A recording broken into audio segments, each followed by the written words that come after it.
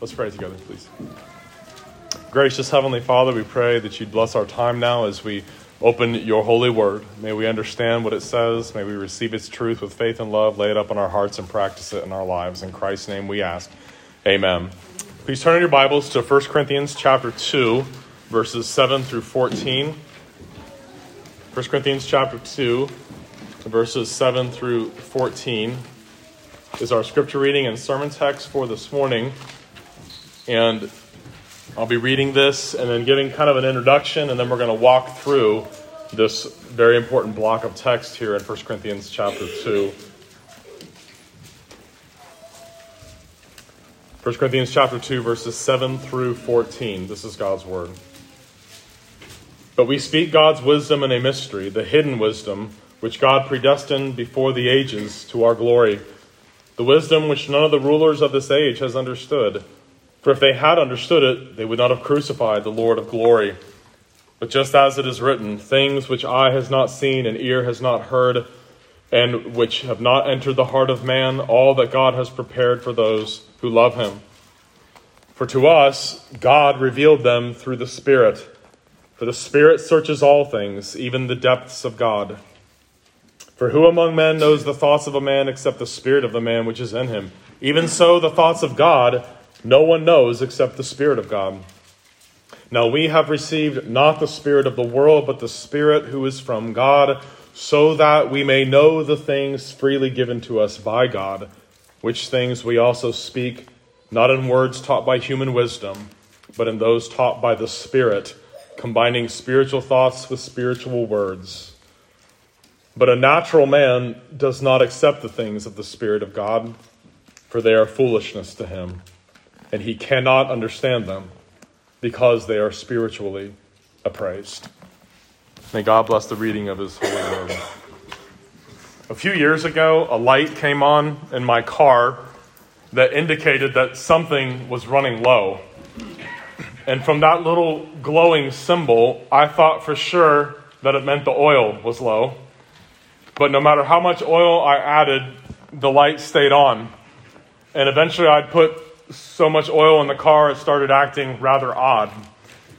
Turns out that particular glowing picture was indicating that the engine coolant was low, not the oil.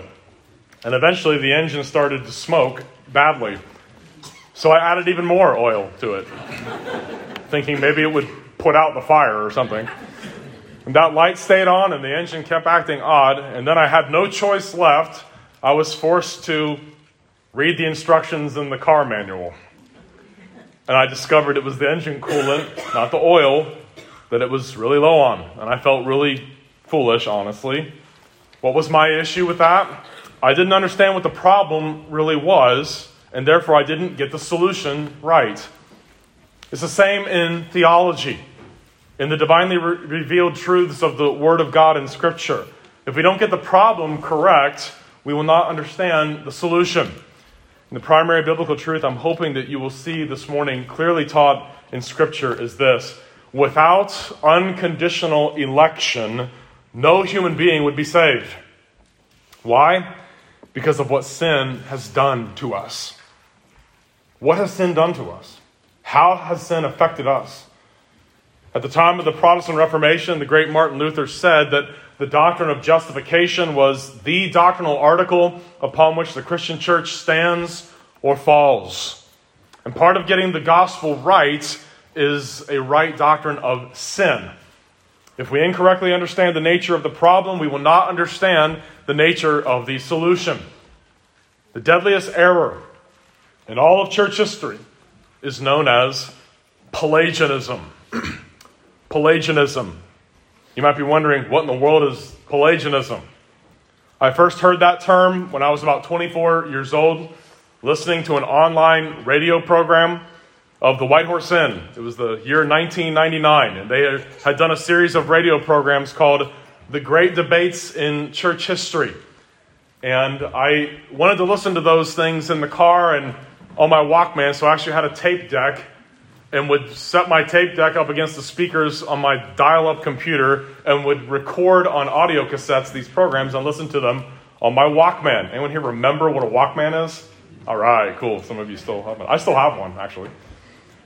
The first episode that they did was on, or the first one was on biblical debates. And they covered the debates between the Pharisees and the Sadducees with Jesus and the apostles. They covered the debate with Paul and the Judaizers, the false gospels of works righteousness. They covered the debate between Paul and the Antinomians. They covered the debate between the Apostle John and the Gnostics that are found in the New Testament.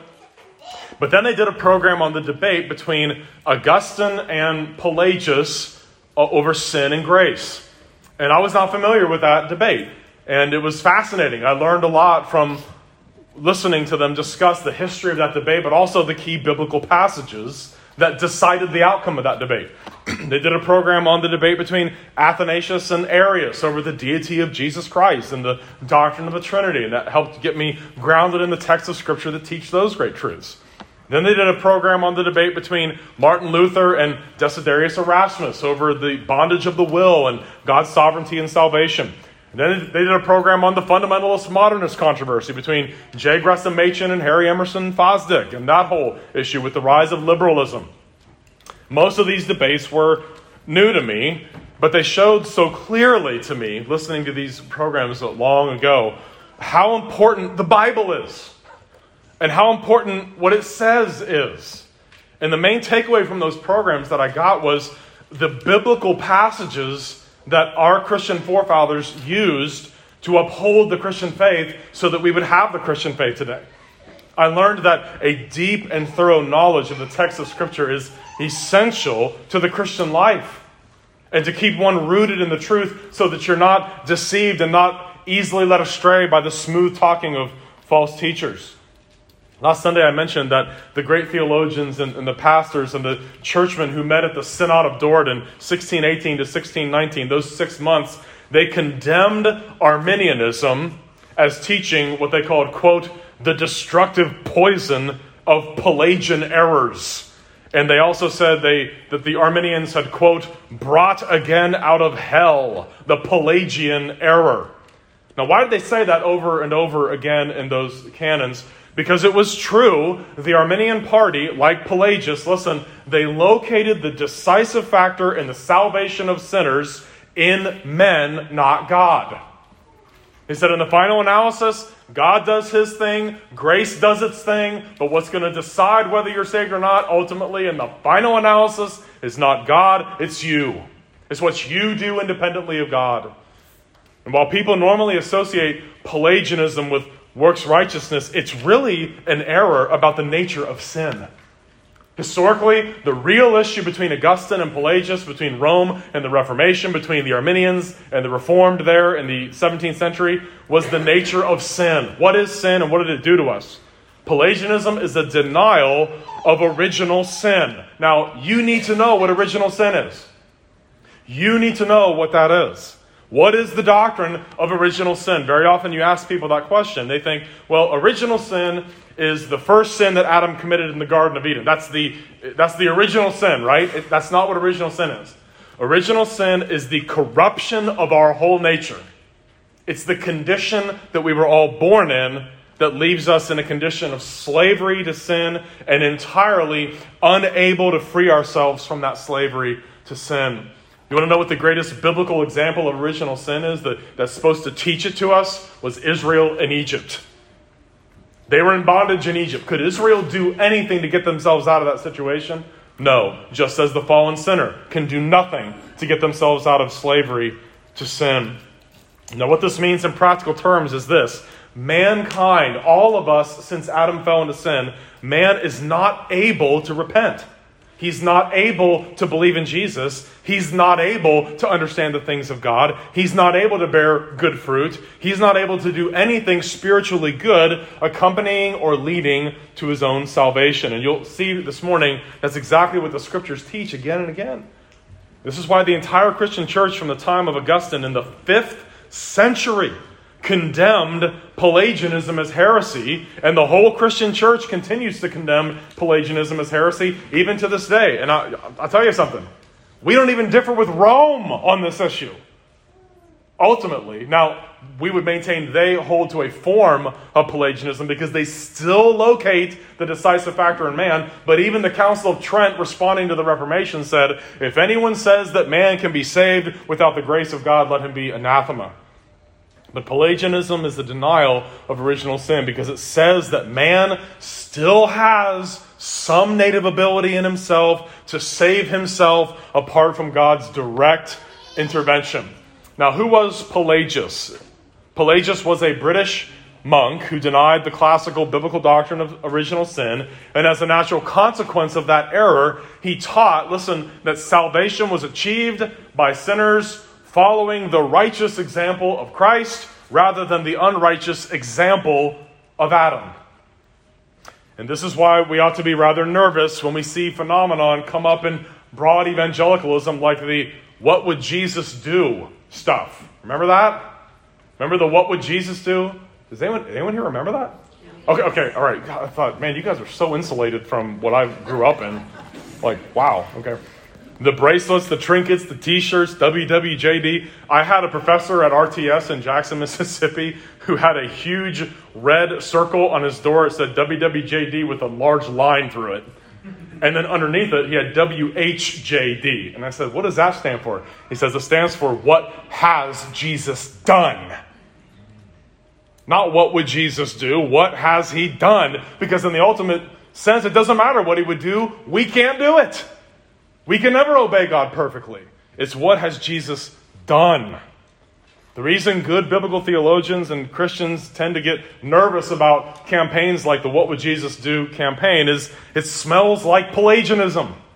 It smells like the oldest heresy there is. Christianity at its heart is a religion of substitutionary saving work by the perfect work of Christ. It's about what Christ did in our behalf. It's not primarily us trying to imitate what we think Jesus would do in various situations. Pelagianism, the denial of original sin, the teaching that salvation is by works, the teaching that Jesus Christ is our Savior only in the sense that he provides us a better example to follow, was condemned by numerous church synods and councils and was forcefully refuted in the writings of the great Augustine of Hippo. One of my favorite theologians, Robert Raymond, wrote these couple sentences, quote, "It should be noted that Pelagianism did not die with its conciliar condemnation in 418 AD. Men and women being born as they are with Pelagian hearts. But rather, it only went underground." And then he gives a quotation from B.B. Warfield. "Meanwhile, vexing the church with modified forms of itself, modified just enough to escape the letter of the church's condemnation," end quote. That's the way false teaching always works. It's subtle.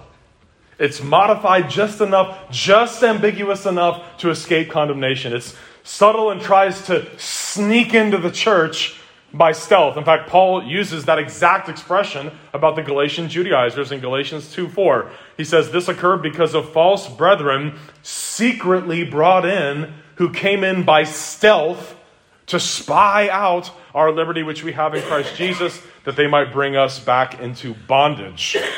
Okay, so that's the way false teaching always works. It's always very subtle. It's always, well, you could interpret it this way or that way. Isn't it possible you could interpret it this way? Is it possible you could interpret it that way? You know, one of my children gave me a wonderful present. It's a Spurgeon quote, fire engraved into a piece of wood. It says, "Do not labor so that you won't be, don't labor to be understood, labor to be impossible to be misunderstood." And if people were constantly, what is Patrick really getting at? We just don't really know what he's talking about. What does he really mean by this? How do you really get into heaven? I wouldn't do what I'm doing here. I would resign. If people were confused by what I had to say about how you get to heaven, I would not be doing this. Because that's the way errors work. It's always subtle. It's always sneaky. It's always modified a little bit here, modified a little bit there. But the thing is, in spite of the early church's faithfulness to biblical truth, there was an undercurrent of Pelagianism that continues to haunt professing Christians to this day. Augustine is known to church history as the doctor of grace. In his day, it really was salvation by works versus salvation by grace. But over time, listen, salvation by grace turned into salvation by works enabled by grace. Works made possible by grace. In other words, we're still saved by grace alone, makes it possible for us to do this and do that and do this and do that so that we can be saved. The fatal error, salvation by grace plus works, that's what Paul wrote the entire book of Galatians to refute, to make sure it would never come back into the church. The Galatian error appears in numerous forms in every generation of Christians. We will face it. We're facing it now. Your kids will face it too. Lip service is paid to the need for grace, but grace by itself, apart from man's works, is never sufficient to save. Perhaps the greatest reason this middle position between works and grace has been so popular over the centuries is because so many in the church today do not have a biblical doctrine of original sin. They don't have a biblical doctrine of sin and what sin did to us. So much of a church in our time, like me with my car, is trying to fix a shortage of engine coolant by adding more oil instead of coolant. And then we can't understand why the light's still on. It's hard to understand the solution correctly if we don't understand the problem.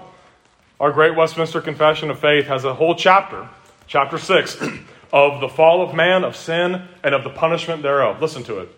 Our first parents, being seduced by the subtlety and temptation of Satan, sinned in eating the forbidden fruit. This their sin God was pleased, according to his wise and holy counsel, to permit, having purpose to order it to his own glory. By this sin, they fell from their original righteousness and communion with God, and so became dead in sin, and wholly defiled in all the parts and faculties of soul and body. They being the root of all mankind, the guilt of this sin was imputed, and the same death in sin and corrupted nature conveyed to all their posterity, descending from them by ordinary generation. From this original corruption, whereby we are utterly indisposed, disabled, and made opposite to all good, and wholly inclined to all evil, do proceed all actual transgressions. Pretty clear, isn't it? The Westminster Confession of Faith also has a chapter of the will of man. Chapter 9 of free will. There are 4 different conditions to man's will. There's Adam before the fall. There's mankind after the fall in our state of sin before we're born again. There's mankind after he's born again. And then there's mankind in heaven. Those are the 4 states of man's will. What we need to understand for our purposes here is point number 3. Man after the fall. What is his will like according to Scripture? Listen, 9.3 of our confession.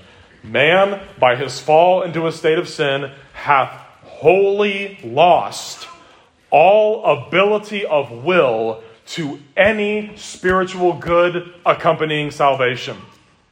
So as a natural man, being altogether averse from that good and dead in sin, is not able by his own strength to convert himself or to prepare himself thereunto. And here is the critical point everyone must understand if you're going to understand the true graciousness of the gospel. Sin has a twofold aspect to it. Original sin is our condition being conceived in Adam after the fall. The human nature we have has lost its original righteousness, and the corrupted and evil nature we inherit from Adam causes us to be utterly indisposed, disabled, and made opposite to all good and wholly inclined to all evil. This is the biblical doctrine of total depravity. There is no part of us that was not impacted or touched by the fall of man into sin. We are not partially fallen or partially impacted by sin, and we're not partially dead either.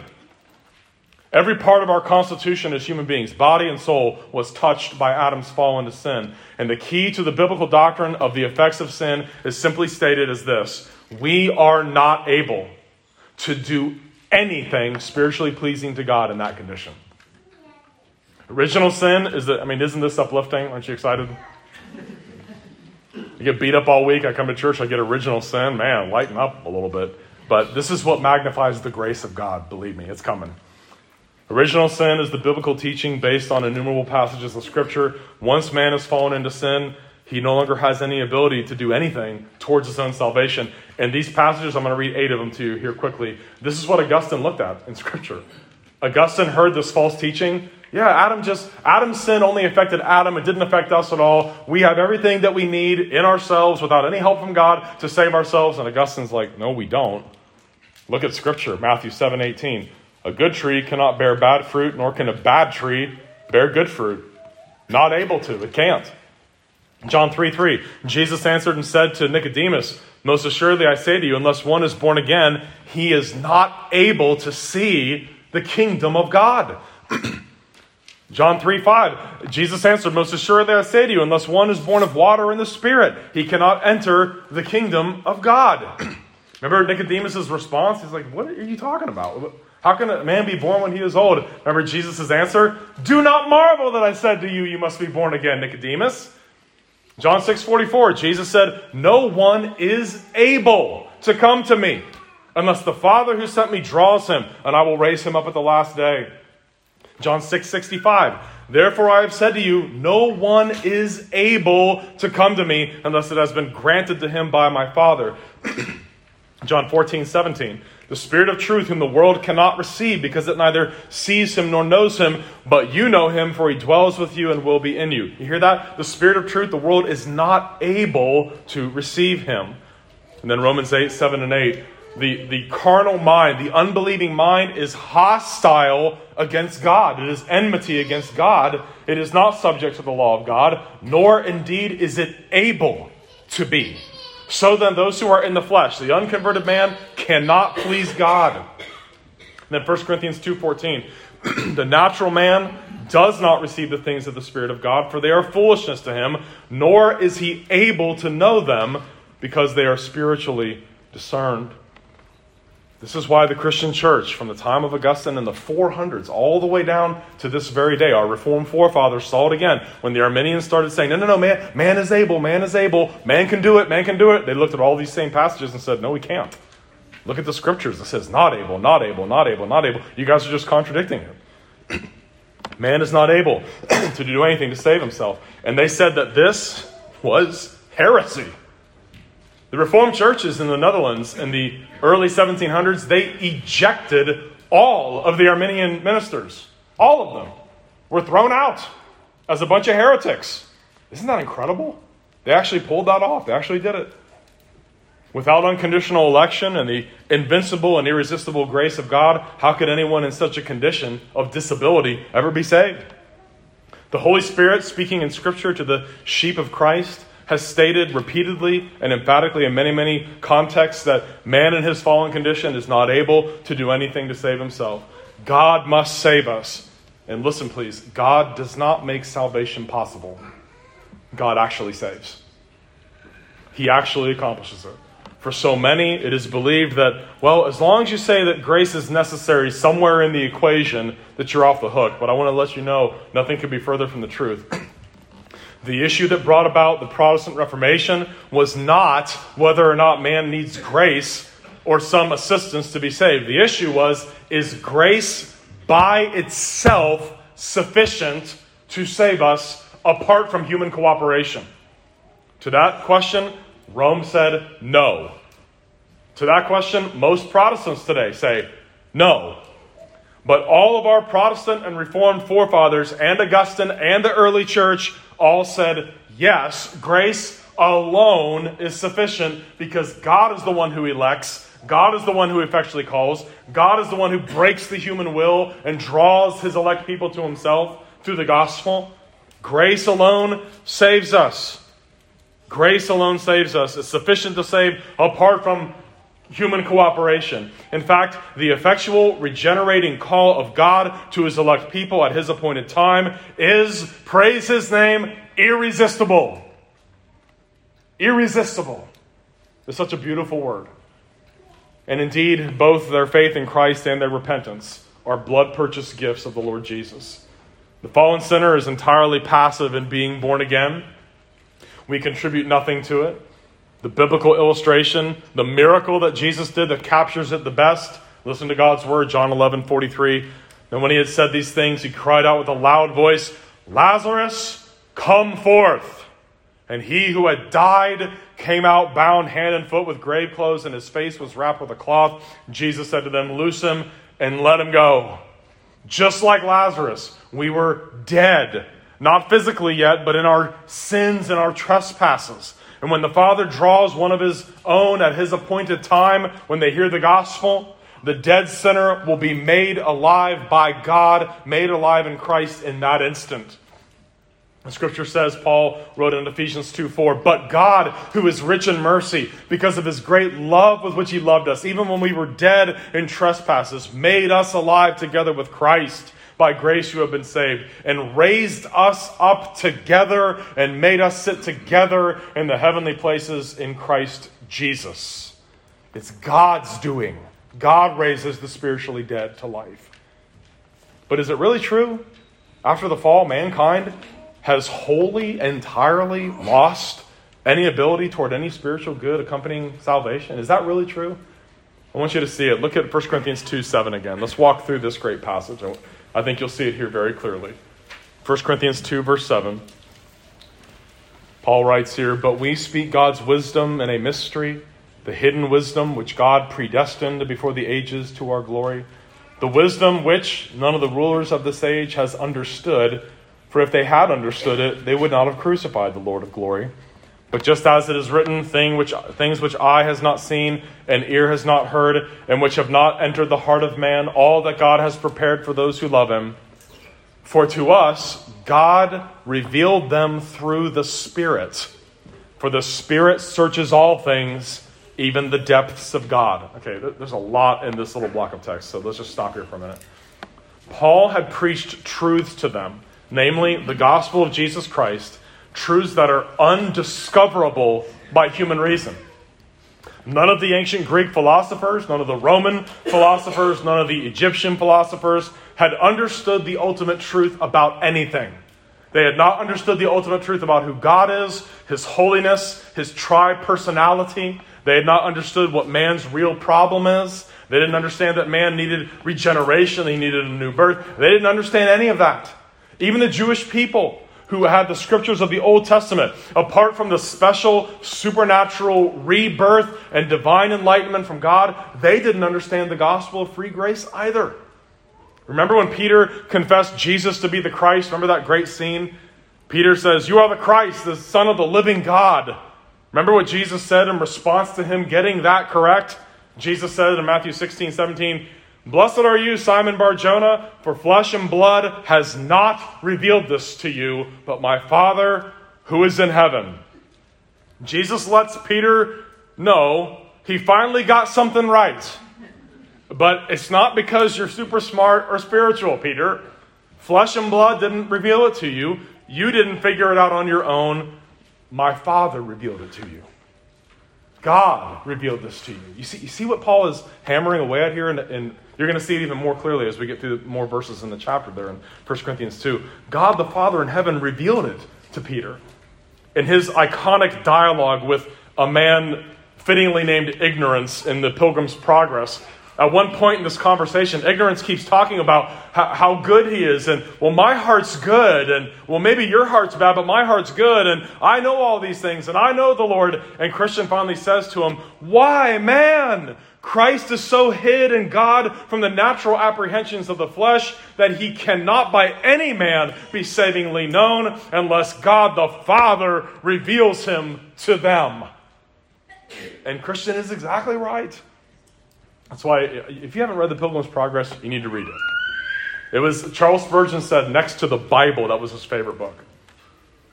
Here's the application as summarized in verse 10 here. You see verse 10 again? "For to us God revealed them through the Spirit, for the Spirit searches all things, even the depths of God." Here's the application. The gospel of a full and free salvation by faith alone in Christ alone has been revealed by God through the Holy Spirit to the hearts of all true believers, all true Christians. The Holy Spirit alone searches and can thus reveal those deep things of God to sinners. There is no power in us to figure them out. No power in us to bring Christ down from heaven and make him serve us or to figure it out on our own. No amount of sincerity, no amount of seeking or anything can bring about this divine, saving, revealing of the saving truth to our hearts. It's something God alone does. And the illustration in verse 11 makes it even more explicit. Look at verse 11. "For who among men knows the thoughts of a man except the spirit of the man which is in him? Even so, the thoughts of God no one knows except the Spirit of God." Now think about that. What a great illustration. Two human beings can stand and stare at each other and think all kinds of things. They can have all kinds of things in their thoughts. And the other person has absolutely no way of knowing what that other person is thinking unless they reveal it to them.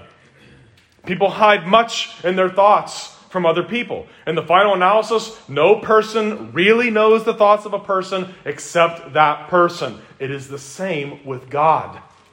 No human being can know the thoughts of God except the divine person of the Holy Spirit, who knows them all, reveals them to him. The three persons who share the one undivided being of God know one another, search one another, and they love one another, but it is the Holy Spirit who is the one who takes from what is God's and delivers it to elect sinners when they're born again and effectually called. We're taught by God how to trust in Jesus. The Holy Spirit, He's the one who causes us to know the things of God. Now look at verses 12 and 13. See it? Now we have received not the spirit of the world, but the Spirit who is from God, so that we may know the things freely given to us by God. Which things we also speak, not in words taught by human wisdom, but in those taught by the Spirit, combining spiritual thoughts with spiritual words. You know, it's a wonderful thing. Maybe we should try to do this at some point in our church. It's wonderful to hear people share their testimonies, how they came to faith in Christ. And everyone's testimony is glorious. I can't tell you how many times people have said, well, I don't have a very cool testimony. I don't even remember not knowing Christ. I was probably regenerated in the womb. That's the greatest testimony there is. Not to remember days of rebellion. Okay, so everyone has a wonderful testimony. There's nothing dull about crossing from death to life, no matter when it happened. One theme you often hear when you hear people share their stories is how they suddenly understood Scripture, which they knew before, but they didn't get. And there's a divine anointing that God gives to all of His children. This doesn't make them infallible, of course, nor does it mean that they don't need to put any effort into understanding Scripture or growing in the Christian life. When a person is born again and then indwelt by the Holy Spirit, that person is now a child of God, and God will, through His Spirit who indwells them, cause them to know and understand the things freely given them by God. I mean, it's right there. Look at verse 12. We have received not the spirit of the world, but the Spirit who is from God, that's the Holy Spirit, so that we may know the things freely given to us by God. And what's the point here? A person who does not have the Holy Spirit indwelling them cannot savingly know the things of God. Apart from unconditional electing grace and God's effectual call and the Spirit teaching us those things, we cannot know them. 1 John addresses this too. The book of 1 John is glorious. 1 John 2:19. Listen, talking about the hypocrites, the people that were in the church for a while and then they disappear. They went out from us. They were not of us. If they had been of us, they would have continued with us. But they went out that they might be made manifest that none of them were of us. But you have an anointing from the Holy One, and you know all things. And what's John's point there? You would never believe that Jesus was merely a phantom. You will understand He was a real flesh and blood human being because the Spirit of God has revealed that to you. And then later in that same chapter, 1 John 2:26, these things I have written to you concerning those who try to deceive you. But the anointing which you have received from Him abides in you, and you do not need that anyone teach you.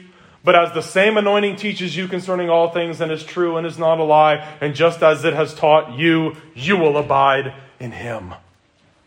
Those who really do know the saving graces of repentance unto life and faith in Christ alone, they receive the Spirit who is from God, the Holy Spirit. He will indwell that saved person and teach them from Scripture.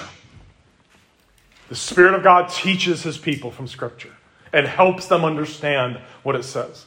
Yes, they still need pastors, they need elders, they need fellowship. But the Holy Spirit of God, God the Son, and God the Father are ultimately always the divine teachers of the sheep of Christ. We are actually indwelt by the entire Trinity. Do you realize that? There's a special, intense indwelling of the Holy Spirit, but the Scriptures teach we're indwelled by all three. All three of the persons of the Godhead indwell the believer. John 14:23, Jesus answered and said to him, if anyone loves me, he will keep my word, and my Father will love him, and we will come to him and make our home with him. 2 Corinthians 1:21, he who establishes us with you in Christ and has anointed us as God, who has also sealed us and given us the Spirit in our hearts as a guarantee. There's the Holy Spirit. John 6:45, it is written in the prophets, and they shall all be taught by God. Therefore, everyone who has heard and learned from the Father comes to me. And so we're taught by all three, really. Who is the ultimate teacher of the blood-purchased sheep of Christ? God is. God works through His Word and Holy Spirit to enlighten our minds in the knowledge of Christ, to cause us to relinquish our trust in our own good works, and teaches us to rest upon the finished and perfect work of Christ alone for the whole of our salvation. Do you see how all of this knowing of divine truths finds its source in God and not in the wills or the desires of fallen men? You can't miss it in this passage. I've heard so many people, and I'm one of them myself. I heard John 3:16 my whole life. Every NFL game I ever saw when they were kicking a field goal. There it is. For God so loved the world that He gave His only begotten. I knew that verse. It was tattooed to my brain from the time I was a little kid. I knew Romans 8. I knew Romans 3:23. All have sinned and fall short of the glory of God. I knew Romans 6:23. The wages of sin is death, but the gift of God is eternal life through Christ Jesus our Lord. John 14:6. I am the way, the truth, and the life. No one comes to the Father except through me. I knew those my whole life, but I didn't get them. Why? Because the gentle, loving, gracious work of the Holy Spirit had not yet been wrought. He hadn't given them to me savingly yet. When this divine work happens, we may then know the things freely given to us by God. And before that, we can't know them. We can't believe them. And now we come to the biblical reason why we can't know them without the irresistible grace of God, which is the fruit of unconditional electing grace. And this is what historic Christian theology is talking about when it speaks of original sin. Look at verse 14. You see it? But a natural man does not accept the things of the Spirit of God, for they are foolishness to him, and he cannot understand them because they're spiritually appraised. You see how that's the capstone of everything he said so far? The Spirit of God makes us to know all this stuff. It causes us to be able to receive the things given to us by God. But a natural man can't. A natural man can't know those things. This is what Augustine and the Christian people through the centuries have seen in God's Word. This is how Augustine answered Pelagius, and this is how Christian must answer Pelagius' modern disciples today. The fall was devastating in its consequences. You know, Pelagius said that the fall only affected Adam and didn't affect anybody else. And all that we need to do to be right with God is to be good. Follow the better example that Jesus set. Don't follow Adam's bad example. Follow Jesus' example and be a good person. Moses, the prophets, the Psalms, the apostles, our Lord Jesus, all the authors of Scripture said, man needs something much more than a better example. Man needs a supernatural, spiritual resurrection from on high by the almighty hand of God. And you see the opening line of verse 14. What is a natural man? The natural man, it says there. What is a natural man? That's a fallen human being who as yet is untouched by the divine new birth. The natural person, the person who's not been born again, they don't accept the things of the Spirit of God, no matter how clearly they're preached or propounded or explained to them. There are many things people could do, but they don't do because they don't want to. But when it comes to repenting and coming to Christ, all of mankind is laying in a valley of dry bones. All of mankind is dead in sin. And unregenerate man does not accept the things of the Spirit of God. He does not accept the gospel as the remedy for his sins and as the only hope of reconciliation with God. And the reason he doesn't is because he can't. He's not able to understand those things savingly. And also because he doesn't want to. He doesn't want to. Please remember this always. Human beings, whether they're regenerate or unregenerate, born again or not, we always do the thing that we desire to do the most. Whatever has the strongest desire, that's what we will do. One of the best illustrations I've ever heard of this truth, listening to R.C. Sproul years ago, his Willing to Believe series, he said, I love ice cream. And I also would really love to be more fit. Therefore, I find myself having a constant conflict of these warring desires. Desiring to be a little more fit and a desire to eat ice cream. And he often found himself standing in front of the refrigerator while these two desires battled for supremacy. And the desire for ice cream, he admitted, usually won that battle. And this illustrates the point perfectly. We will always choose to do that which we desire the most to do, every time. We go through the very same inner battles with sin ourselves if we're Christians. There's evil desires and godly desires that are at war with one another in us constantly. It's exhausting, but we have to stand and fight. And before I give the punchline to this great illustration, I just want to encourage you all. This is why we need Christian fellowship. This is why friendship is so important. Being with God's people, worshiping with God's people, taking communion with God's people, praying with other believers, praying with your spouse, studying Scripture with God's people, studying the Bible with your spouse, fellowship with God's people. Those things strengthen godly desires.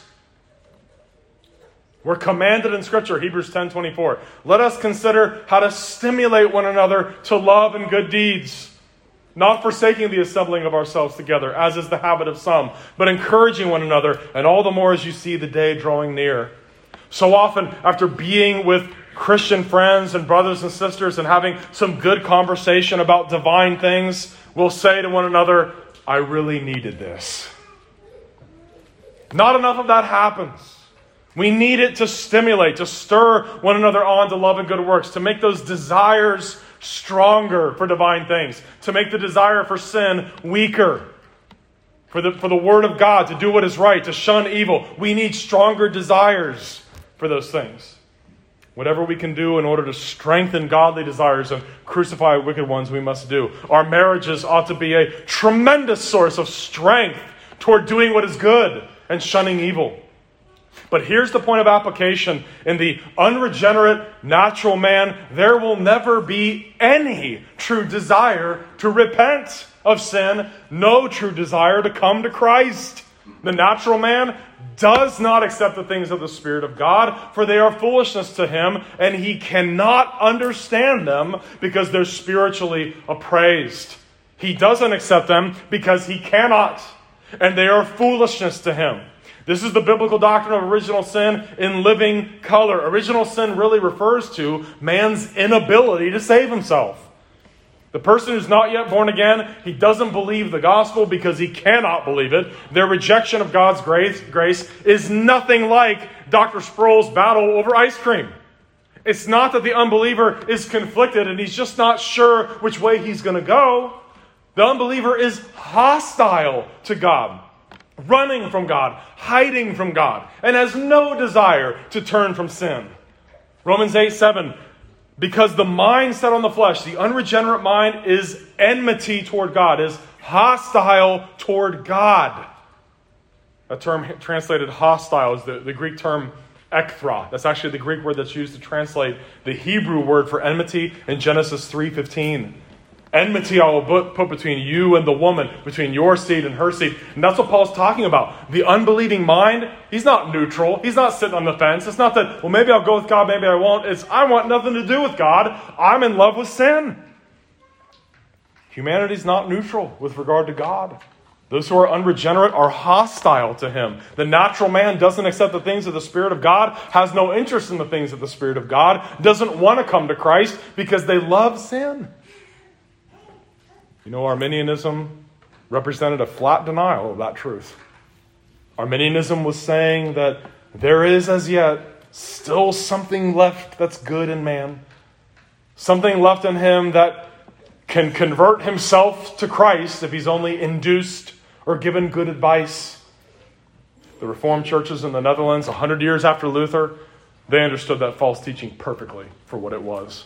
It was a direct attack on the biblical doctrine of grace, too. The only kind of grace that Scripture teaches is unconditional, electing grace.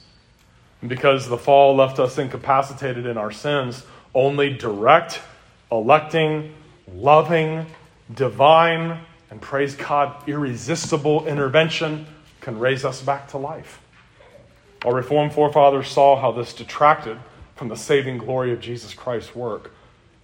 In the third and fourth heads of doctrine in the canons of Dort, which spell out total depravity and then irresistible grace, they list 9 distinct errors that the Arminians made on those points. And I wanted to read to you just the last 3 and then their response to them. Here's what the Arminians were teaching. After they spell out the biblical truth and the different articles that they set forth, they then come to the rejection of errors. They said, we therefore reject the errors of those who teach that the grace whereby we are converted to God is only a gentle advising. Believe me, you need something more than good advice. Or as others explain it, that this is the noblest manner of working in the conversion of man, and that this manner of working, which consists in advising, you might want to consider repenting and coming to Christ so you don't go to hell, is most in harmony with man's nature. And that there is no reason why this advising grace alone should not be sufficient to make the natural man spiritual. Indeed, that God does not produce the consent of the will except through this manner of advising, and that the power of the divine working whereby it surpasses the working of Satan consists in this, that God's promises are eternal while Satan's promises are only temporal. Here's how they answered this.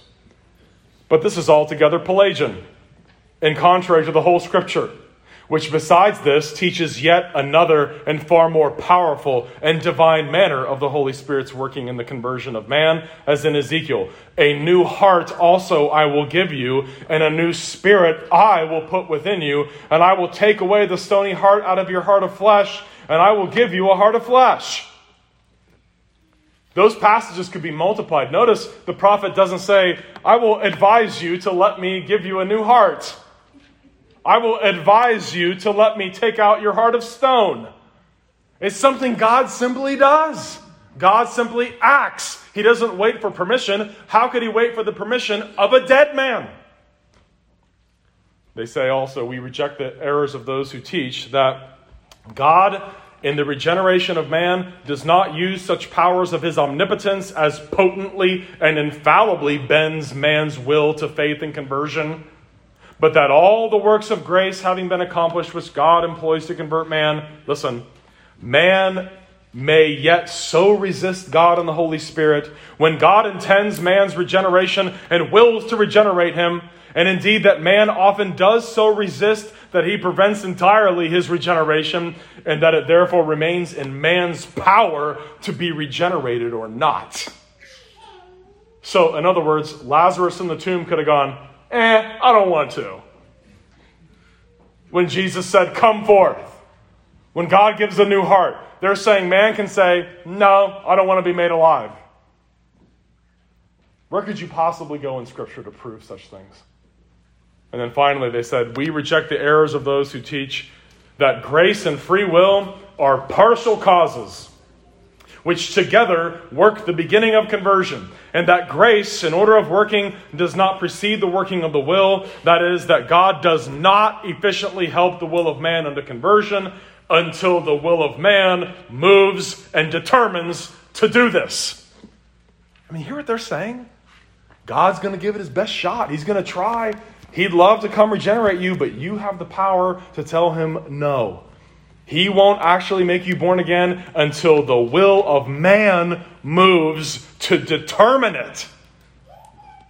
And the Reformed Fathers said, for the ancient church has long ago condemned this doctrine of the Pelagians, according to the words of the apostle, Romans 9:16. So then it is not of him who wills, nor of him who runs, but of God who shows mercy. Likewise, for who maketh thee to differ from one another? And what hast thou that thou didst not receive? 1 Corinthians 4:7. And for it is God which worketh in you both to will and to do of his good pleasure. Philippians 2:13. What was the sacred cow of the Arminians? What was the sacred cow of the Pelagians? What's the sacred cow of Rome?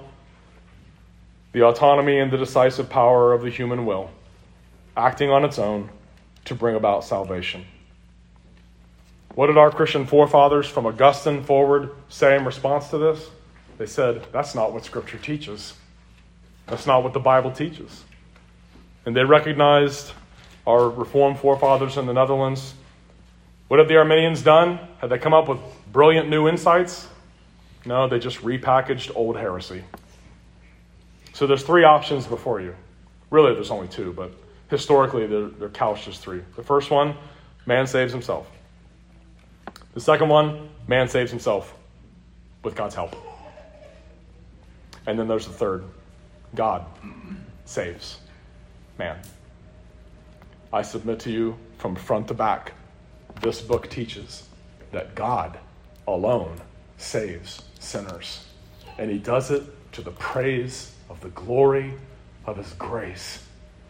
And may not one of us ever think otherwise, so as to detract from the glory that Jesus will get from his Father on the day of judgment when he presents his church holy and without blame and says, "Here am I and the children that you have given me." Let's pray. Gracious Lord and God, we bless your name that Jesus cannot fail to do that which he was sent to do. And he said what he was sent to do, that of all that you have given me, I will lose none. We bless your name that we serve an almighty and an all-powerful Savior. We bless your name that our faith in Christ did not originate in us, that that's a fruit that does not grow in nature's garden. It's something you gave to us through the preaching of the gospel. It's something you strengthened through the use of the Lord's Supper, as we'll be partaking here in a moment. We bless your name for your unconditional electing love. We bless your name that your elect people will receive mercy. The non-elect will receive justice. And nobody gets injustice.